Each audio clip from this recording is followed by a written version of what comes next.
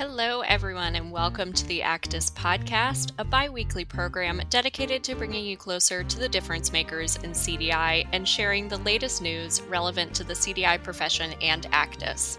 I'm Linnea Archibald, the Associate Editorial Director for Actus, and I will be your host for today's show. We have a great show lined up, and I'm also going to be joined by a few of my Actus team member colleagues, including Director of Programming Rebecca Hendren, Editor and Product Coordinator Carla Kozak, and Associate Editor Jess Flegel. Today's show will provide a glimpse behind the scenes of all things Actus in a more casual, conversational format than our other podcast series, and it will also feature an interview with an Actus member who has been involved with the association. Today we have a very special guest, Paul Evans, RHIA, CCS, CCSP, CCDS, who was one of our Actus Advisory Board members from 2016 to 2019. He has been an outspoken advocate for the CDI profession, Actus as an association, and HIM and coding professionals' place in the CDI ranks over the course of his career.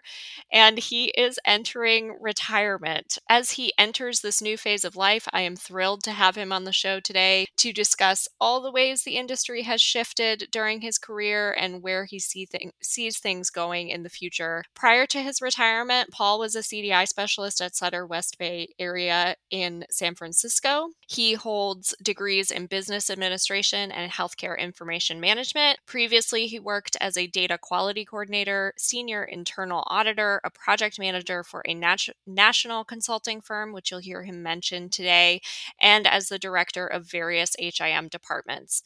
Over the years, Paul has published or contributed to multiple articles and spoken on seminars regarding quality and data management. I am also joined by my co-host today, Lori Prescott, RN, MSN, CCDS, CCDSO, CDIP, CRC. Lori is the interim director for Actus and the CDI education director for HC Pro. She is responsible for overseeing Actus's thought leadership, strategic direction, and providing an authoritative voice in the industry. Additionally, she is the lead developer and instructor for the CDI boot camps and a member of the CCDSO certification committee and the Actus advisory board. She is, of course, a frequent guest on the Actus podcast. She has spoken at many Actus conferences, on our webinars, and she is the author of the Actus Pocket Guide. Before we jump into our conversation, just a quick reminder that the Actus podcast does offer 0.5 Actus CEUs for the first 2 days after publication, which can be used towards your CCDS or your CCDSO recertification. We'll share the instructions at the end of the show, so definitely stay tuned for that. So welcome, Paul. Thank you so much for joining us today. To kind of get our conversation started, could you paint us a picture of what CDI looked like when you first started in this industry, and how did you end up in this industry in the first place? Sure. It's changed so much just in the last 10 years. When I actually started doing CDI solely rather than coding and CDI, we had a very manual process. We had no electronic health record, and I'm one of those people that used to chase down a paper record. That was very, very inefficient. You can imagine we would print a log of all the patients that were in-house. We had a very large facility. Actually, we had 3 facilities in San Francisco. We had to catch a bus to audit different campuses. So the team would sit down in the morning and we strategize which cases who was going to cover which units, which wards. And we take our satchels with us because in the satchels we had to have pre-printed query forms for all the queries that we thought we may have to write for the day. We have one for heart failure, one for sepsis, one for kidney failure, so forth. And then we go try to find those charts. Then you would issue your query if you can get your hands on the chart. You tag it with a little paper with a sticker so the physician could see your query, and then you'd go back and you'd visit and revisit and see if the physician responded. And at the end of the day, you'd go back and you'd look and see how it was coded. So far different than what we have now with the electronic health record, which is a blessing and makes things much more efficient for us, to say the least. And by the way, this is probably the part of the interview where I'll spend the most time because it's such a wide-ranging question. But definitely it was paper in the beginning.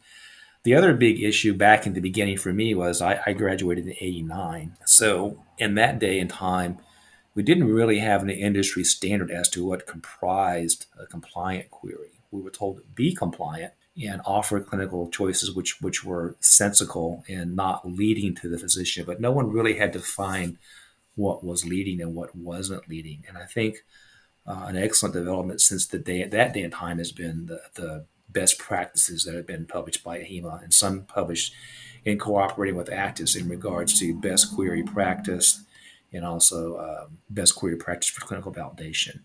So that's been a big difference. Another big difference would be of course, the internet, because in '89, it was difficult to find and cite and use anything such as widely accepted medical criteria. You could do it, but what I was doing and what my peers were doing, I was working for a consulting firm, is we were going to the medical libraries and we were looking up definitions for different things. We didn't have definitions which right now that are accessible to all, such as KDIGO for kidney function or ASPEN for malnutrition or the universal definition of an MI. Those things are recent developments.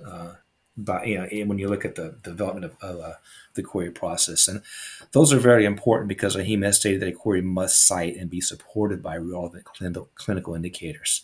So I'd say the availability of clinical indicators is a very important change from the time that I started, and that's actually, I think, made our job much easier. Now, how I got into the CDI profession, it wasn't really a profession for some time. Again, I graduated in '89, and as part of being a coding manager, we just issued queries when we had a question. So we were engaging in CDI, and we just called it issuing a query. Again, it was much different from then. I remember my first query was for dehydration. I had to take the paper record. I had to look up the BUN. I had to look up the specific gravity of the urine. I had to describe how the patient had been nauseated and vomiting and had sunken eyes and decreased skin turgor with tinting. And I had to tag, check the orders and the in and out record for the administration of 125 cc's per hour. So I had to go through all these things with a paper record and then use tags for the physician so they could respond, because the physician is not going to go to all those places just to answer your query. So it was a very, very, very cumbersome process back then. Also, what strikes me about that first query, Lori, as I think about it, was even though I queried for dehydration, the patient probably had acute kidney injury, because back then, acute kidney injury, the consensus was the creatinine had to change. You may feel the same way. We were told it had to change by at least 1.0 within a 24-hour period. Now we know it's much less than that. So probably that patient had acute kidney injury, but I didn't recognize it. I was fortunate enough to work for a consulting firm for about 10, 15 years, and we traveled around the country checking coding and helping people, advising clients about the query process, and we helped write letters to the RAC auditors. And I was very fortunate because in that team, we had physicians that worked for us and gave us clinical advice. And we actually had a very, very, very detailed clinical indicators for pneumonia, sepsis, acute kidney injury, about a 150-page document. That's sort of the precursor to the Pinson and Tang type of reference that you see now. We began using that about 20 years ago. So I was fortunate in that I fell in with a group of RNs and lawyers and fellow coders and physicians that were really thinking about looking at gaps in the documentation process. And then more specifically, how I got into this in my current role was I happened to have an office directly across the office from the chief of medicine. I'll say his name, Lori Wibiot. And one day he and the ICU medical director, very, very friendly people, very open, very supportive. I had had my that job for about a week. And Ron Elkins, a great guy, ICU director, came to my office and said, "Hey, we've got a problem with your coders. They're not coding sepsis." And I thought, oh boy, here we go.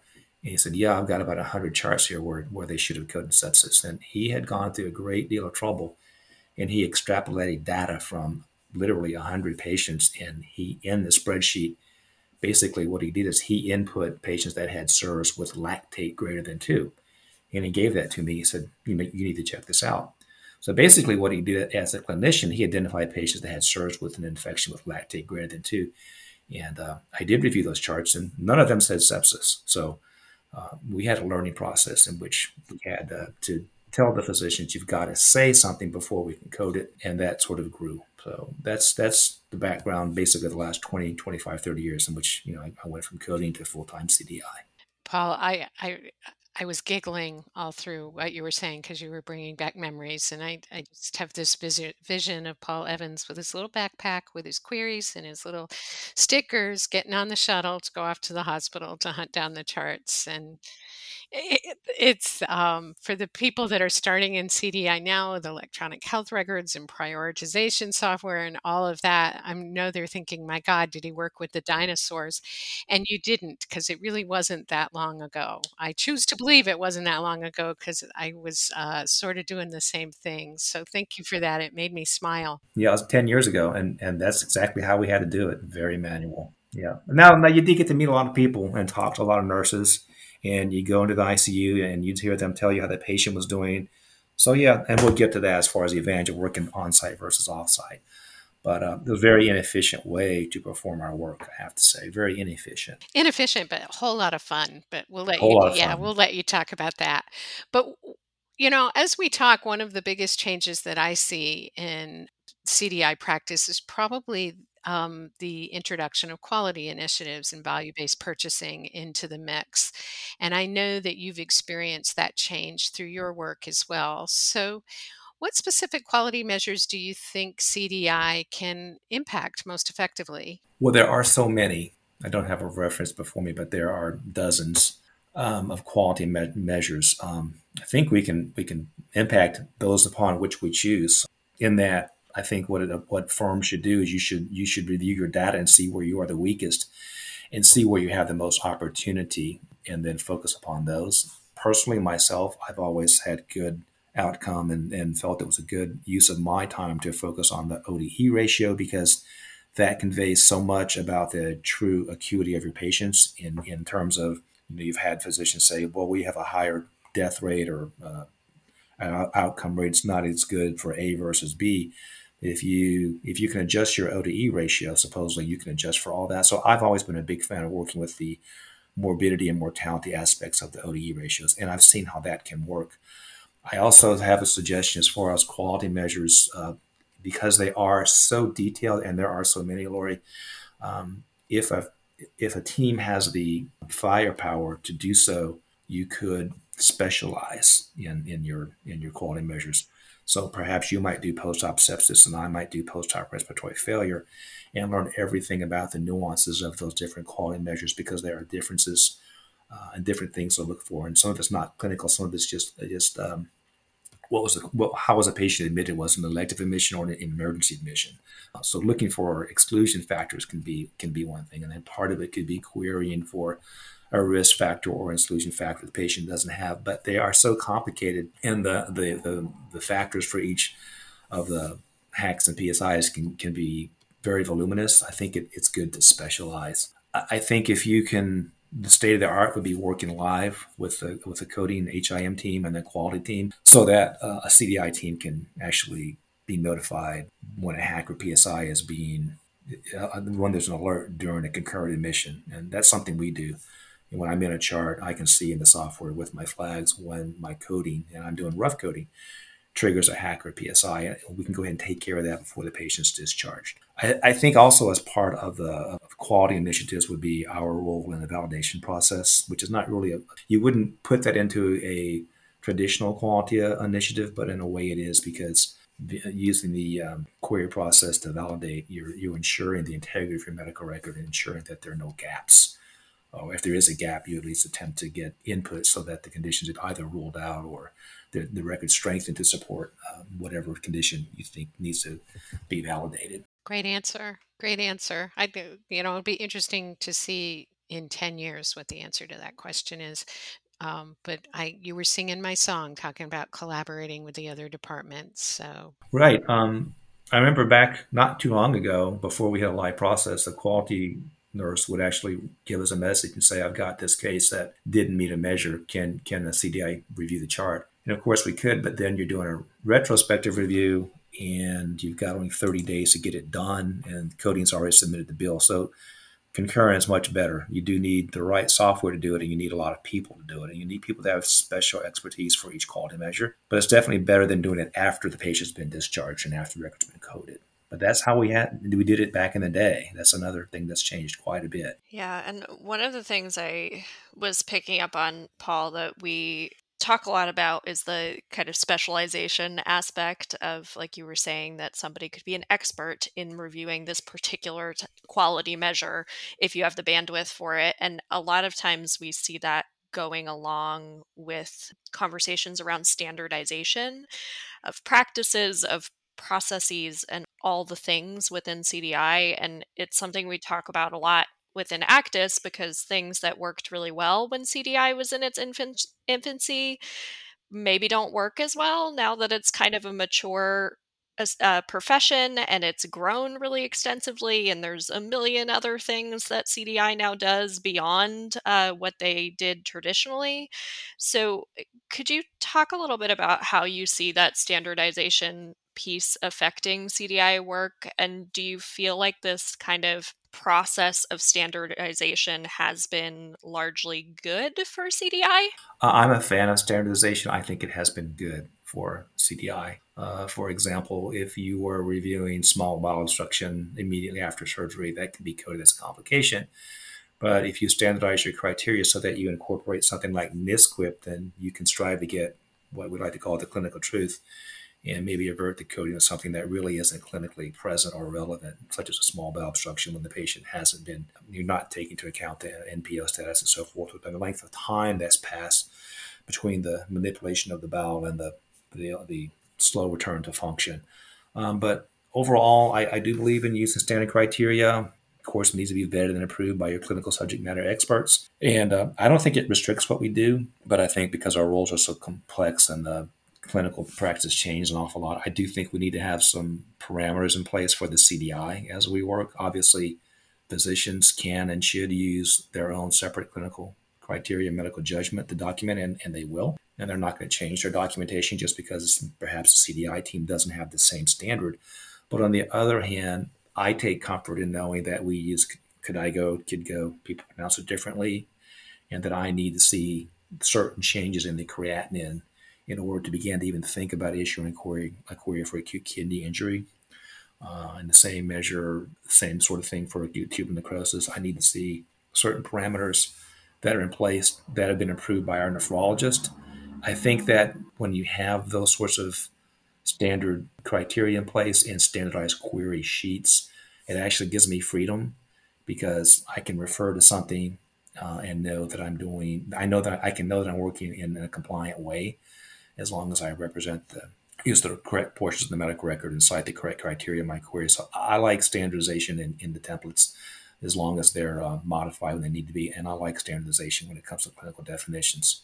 I think those are good things for CDI. They're good things for coders too. I like to think of, and Lori knows, I love structure. I love a tutorial, a process. She's laughing at me because it's a very real thing on our team.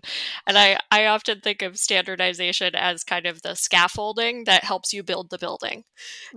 Like you're going to work off of it. It's not the actual building, but it supports your work. And I feel the same about that in CDI. It's not meant to restrict us. I know some CDI that are not fans of standardization. They feel the best process is to write a query from a blank sheet. Some people can do that, but that can be inefficient. We've got really good templates for encephalopathy, and as an example, and they just save you time when you use those standardized forms, and they help you ensure that you're compliant. Also, as far as what you were saying, structure, coding is structured. If you look at the structure of the coding books, I think most coders, when you think about it, they should think in a very structured manner. And I think that's an aspect of my own personality. I'm that type of person, and that I like structure and I like precision. And the coding is very, very precision. The coding can only be as precise as the language. So I think the CDI profession and the coding profession, I think a lot of people in those fields, they have the kind of personalities that like precision.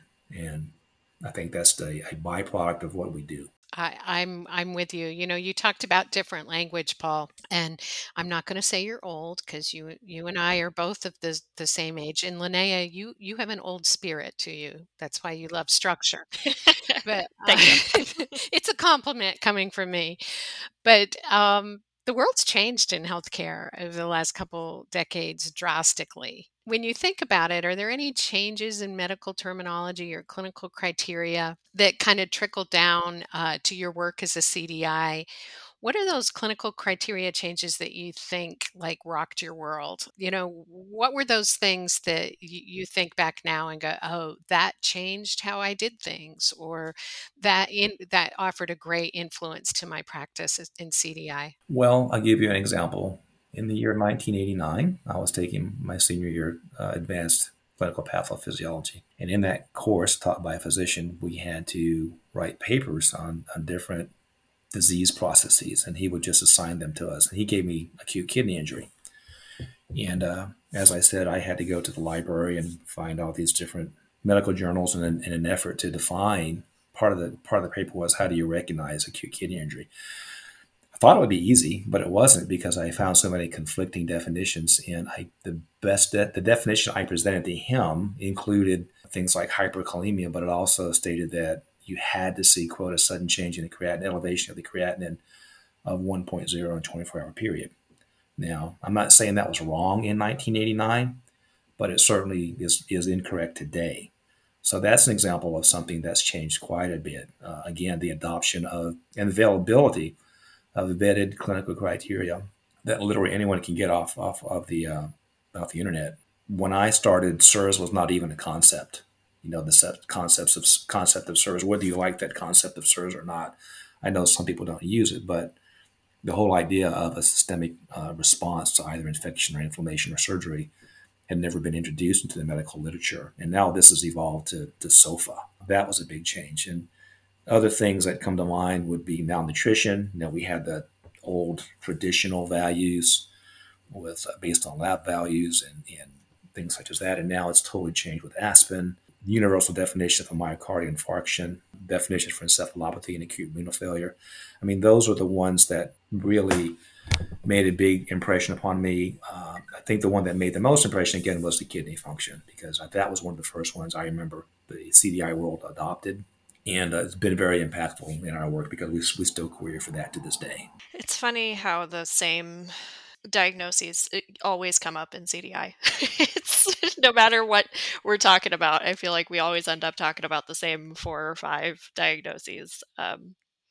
Makes us all feel at home. You probably have about a dozen. Yeah, you probably got about a dozen that everyone has in their wheelhouse, Yeah, I'd say. I think you're right. But 4 or 5 are the big players. But yeah, a good dozen show up quite often. Kind of zooming back to one of the things you mentioned in response to an earlier question, one of the huge changes that we've seen over the years is that at the beginning of CDI, the vast majority of professionals worked on site at a healthcare organization. But obviously, we've seen that shift to a more remote environment. And of course, that was accelerated exponentially by the pandemic. And according to our members and our survey data, more than 56% of programs function in a completely remote capacity currently, and another about 30% work partially remotely. So that is only 10% of survey respondents who work fully on site. Do you think that this has been a positive change for the industry? What challenges could kind of come with that remote CDI work, and how has it changed your own personal work? Yeah, I've always been a big advocate of working remotely. Long before the pandemic, I think it's positive because it gives CDI managers, for one thing, a chance to recruit from a much wider pool of qualified employees. Say we wanted to offer a job to Lori, and we're based in California. Well, theoretically, we could offer her a full-time position, and she would not have to relocate. And otherwise, we would not be able to find someone like her. So there is that. It's how it has changed me personally is I've worked from home for the last 7 or 8 years, and very grateful to have done so. But the disadvantages are obvious. There is the lack of interplay between your colleagues and the loss of some social functions. But I think the advantages outweigh the disadvantages. working remotely allows us to cover an entire healthcare chain, including hospitals that are 50 or 60 miles apart from each other and they're small. And without remote function, there really would not be a way for them to have any kind of a CDI review at all. So I think it's been a positive thing working remotely. Thanks, Paul. I'm glad that you would hire me if I was looking for a job. I appreciate that. Yeah. We could give you a shot. We give you a shot. You'd have to Yeah. pass the Well, nuance test, you know, but we'd give you a shot. It's hard. you'd We allow give you a me to shot do at it. that because I'm not moving to We give you a California. shot. So no, and I Well, don't you mean can. to, It's yeah, not my decision, but I don't I'd mean hire you. I to. will jump in though and say, please nobody take Lori from me. Oh, Linnea, I think you're I safe. think I'm going to stay with you till you're sick of me. But now, as we move on, and we're kind of reaching an end of a conversation, one thing, Paul, you and I have talked numerous times about is something that I think you're really passionate about is who can fulfill that role of a CDI. I come from the clinical side, you come from the HIM coding side, and yet we can still talk intelligently together. And I love that. And I love that you've been a big proponent in speaking to the fact there are many ways to get to the role of CDI. So I want to just ask you about that. How do you feel about the multiple pathways into this profession? Well, I want to thank you and Brian, even though he's no longer on your team. I want to thank both of you personally for your support you've always given me and the work you've done with Actis. I think that Actis has been the thought leader in this function for the last 10 years.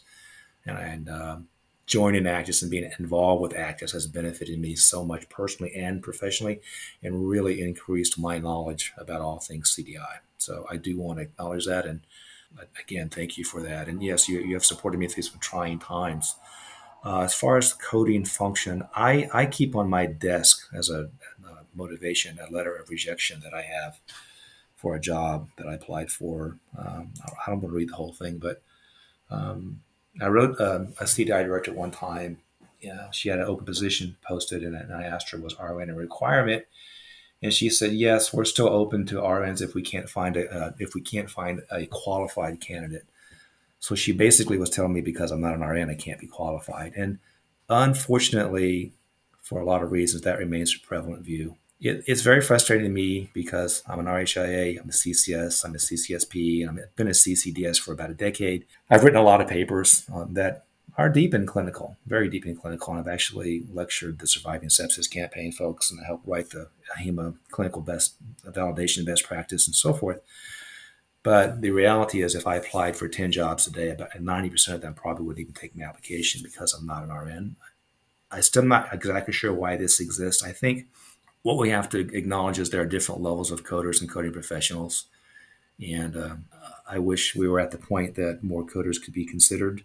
Kind of at a loss at this point as far as what more can be done about that. I would say some of us do have excellent clinical knowledge. We can be very adept in the CDI process. And absolutely, you having coding knowledge is supposed to be half the job. And having that coding knowledge can really help you quite a bit in the CDI world. I'm satisfied with what I've done. I'm really grateful that I've had a great career and met a lot of people and made a lot of friends. And it's been great to call it a day. Aw, I'm sending you hugs right now, Paul. Thank you. Yeah, we really appreciate you, Paul, both for joining us today and, of course, for your long history and devotion to Actis and to CDI. It's been a pleasure to chat with you and chat with you again after a few years. And I know Lori feels the same. So thank you so much. Absolutely. As we close out this conversation today, if our audience has any questions about anything we talked about with Paul today, you can feel free to email the Actis team at info@actis.org. And I will also put that email address in today's show notes, which are available on actis.org and in your podcast app. And you can grab it right from there should you want to reach out to us. Now it's time for the Actus Update, a regular segment featuring the latest news on what's going on inside our association. As I mentioned at the top of today's show, I am joined by a few of my editorial team colleagues, Rebecca, Carla, and Jess, for our semi-regular special edition of the Actus Update here. I really can't believe that we're already at the end of October, and yet it also sort of feels like it should already be 2024. So that's confusing, and time is weird, and there's a lot going on, and we have a lot to tell you about. So I'll just jump in with our first update, which is the 2023 CDI salary survey, which is open for responses for just a few more days until October 31st. At least in my opinion, the salary survey is one of the most valuable things that we put out every year. Not only does it contain information about salaries, but it also includes data around hiring trends, demographics, raises, promotions, and so much more. So if you're looking to advocate for a higher salary for yourself or for your staff, or you're looking to expand your program or just benchmark against your peers, the salary survey data is really invaluable. And I know we hear that from our members as well. So it's not just me pontificating. Hopefully, everybody thinks it's a valuable resource. And I do want to mention right now, we have quite a lot of responses from CDI leaders, thanks to our wonderful Leadership Council members. But we would really love to see more responses coming in from staff level folks, because the more variety of titles that are represented, the better. And then the more responses in general, the more useful that data is going to be to everybody. So we really do encourage you to respond to that. The survey report is going to be published late 2023, early 2024 for our Actus members. And of course, all of your answers will remain anonymous, as we know this is somewhat of a sensitive topic. And in addition to the salary survey, the applications for our Actus Scholarship Awards are also open. So, Jess, this is sort of your baby now. Can you tell everyone a bit about the scholarship program and what folks need to apply? Yes, of course. I'm really excited to be working again with the Furthering Education Committee this year. We're going to be selecting the recipients for 4 of the scholarships that we have available. And the applications are currently open, if you didn't know yet, until November 14th. And that's for any CDI professional who is eager to learn but lacks the financial support for those kinds of opportunities. And you can find all the information about like eligibility requirements, the review process, and such under the Events and Education tab of the Actus website by clicking on the Actus Scholarship Program in the tab dropdown. But here is an overview just of the 4 scholarship awards that are offered this year again, similar to last year. We have the Introduction to CDI Scholarship, which is a 1-year Actus membership and enrollment in the CDI apprenticeship program that Actus has. And that's for those people who are more starting their journey into CDI. And then the Professional Development Scholarship, which is registration to an online CDI boot camp of the recipient's choice. And third, the Outpatient CDI Scholarship. This is registration to the in-person Actus Symposium for Outpatient CDI, which is pretty exciting. And then last, but certainly not least, our Melissa Varnavas Scholarship, which is registration to the Actus National Conference in 2024. Really excited about that. I really encourage everyone to look into it, apply, or to reach out to those who you know could really benefit from this sort of opportunity. I know it's not all of the opportunities from Actus that the CDI community can apply for at the moment either. Is that right, Carla? That's correct, Jess. We are approaching my favorite time of year, and I'm not just talking about Christmas. It is officially posters and award season. Last week, we opened up the call for poster submissions and the nominations for the Actus Achievement Awards, and we've made some exciting changes to the awards this year that I want to share with you. First, we're excited to announce that we've renamed the Recognition of Professional Achievement Award to the Accomplishment in CDI Award. And we've lowered the minimum number of years of experience that a nominee must have in order to be eligible. So now you can nominate anyone who's been in the CDI field for 2 years or more for this honor. Additionally, we recognize that the CDI profession has come a long way in the past 15 or so years, and many of you have been along for that whole journey. We want to recognize those who've dedicated their careers to the profession with the CDI Professional of the Year Award.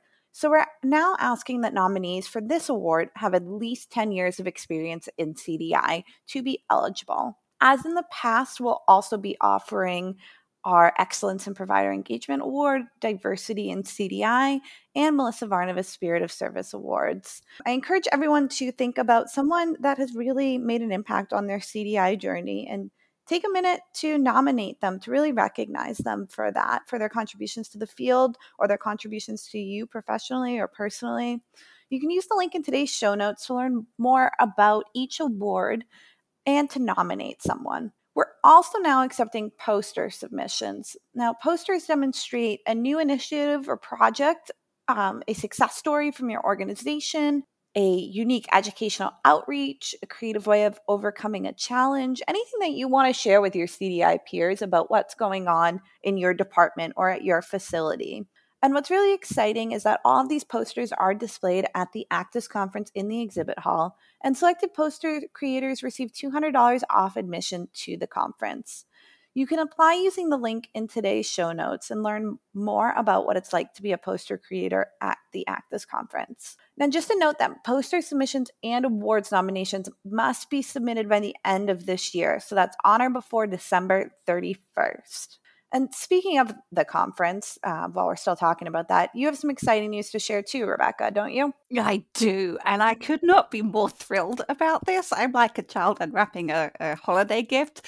It is time to review the agenda for the 2024 ACTIS National Conference, and I cannot overestimate the incredible submissions that we've received this year. It was absolutely mind-blowing, and our events committee just had the hardest job in the world trying to narrow down more than 220 wonderful applications that were received into just 48 open slots in the agenda. So that was an incredibly difficult job.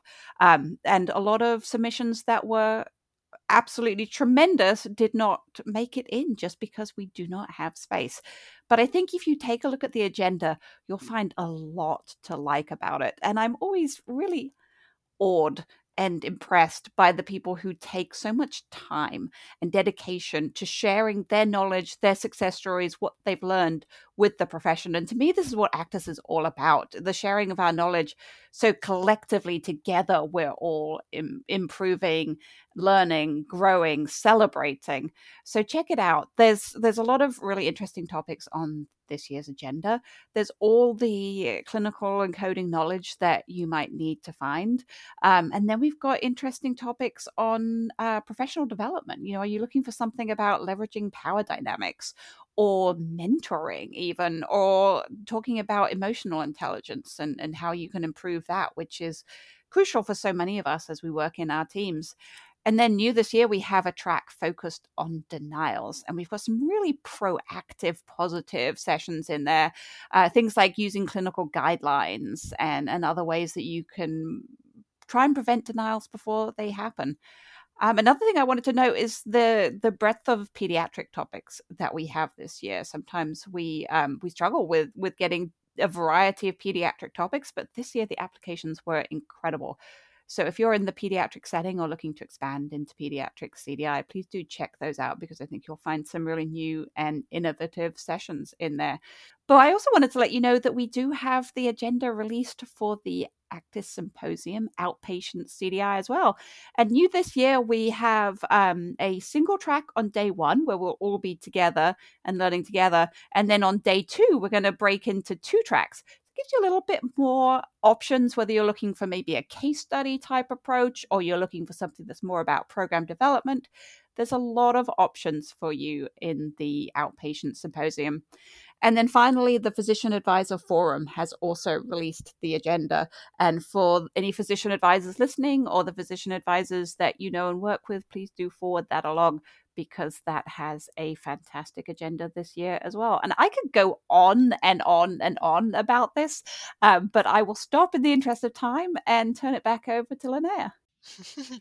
I am also equally excited about the conference. And for those listening, putting together that agenda is a monster task. The wide variety and just the amazing sessions that were all submitted this year. I mean, we had a record-breaking number of sessions submitted in the application period. It's just so much work. So kudos to Rebecca and Carla and to our events committee for sorting through all of those and making the tough decisions so that we all can just show up in Indianapolis in April and enjoy a really fantastic event. It really is a monster task to do that. So we appreciate it and we are excited. Yeah, we're excited. And 5 tracks for everybody to choose from in Indianapolis. So if there's anything that you want to go to, there's just all these different options. That's so exciting. We love the conference. I mean, for obvious reasons, but it really is the highlight of our year. So I hope folks are excited. As we all mentioned, I think everything that we talked about today will be in the show notes. Those are available on actus.org. If you click on the resources tab and go to the Actus podcast section, you can find a link to today's episode and those show notes in the list on that page. It's just under kind of the little show description where it tells you about the Actus podcast, and you can get all of those links right there. And of course, if you do have any questions about anything we talked about, or frankly, anything Actus related, you can just email us at info@actus.org. That email address goes directly to our team. So you will be hearing from one of us directly if you shoot us an email there. We will certainly look forward to hearing from you. And we hope that you are just as excited about our updates today as we are. As a reminder, before we close out, each Actus podcast episode offers 0.5 Actus CEUs, which can be used towards recertifying your CCDS or your CCDSO credential for those of you who listen to the show in the first 2 days from the time of posting. To receive your 0.5 CEUs, go to the show page on actus.org by clicking on the Actus podcast link under the resources tab, and then clicking on today's episode from the list on that page. Then follow the instructions in the show notes for today's episode, and your certificate will be automatically emailed to you upon submitting the brief evaluation. Do note, in order to access the link to the CEU form, you have to click play on the recording of today's episode underneath the show notes on that show page and go all the way, listen all the way to the end of the episode until the music ends, and then the CEU link will appear on the screen. The cutoff for today's episode CEU is Friday, October 27th at 11 p.m. Eastern. After that point, the CEU period will close and you will no longer be eligible for those 0.5 CEUs for this week's episode. With that, we have reached the end of today's Actus podcast episode. We will be back in 2 weeks on Wednesday, November 8th for our next show, which will be part of our Leadership with Linnea series. If you would like to receive reminders about each episode, make sure you're subscribed to our free weekly newsletter, CDI Strategies, which always includes a link to the new episode when it is available. You can listen to the show anytime on the Actus website or via Apple Podcasts, Google Podcasts, Spotify, or your favorite podcast app. All the links that we discussed during today's episode will be available in the show notes. And as always, we would really appreciate it if you would take a minute to leave us a 5-star review on your podcast app of choice to help others find our show. Our intro and outro music is Media Noche by Dion Key, and our ad music is Take Me Higher by Jazzar, both obtained from the Free Music Archive. If you have any suggestions for future guests or topics, please feel free to email us at info@actus.org. And until next time, take care, everyone.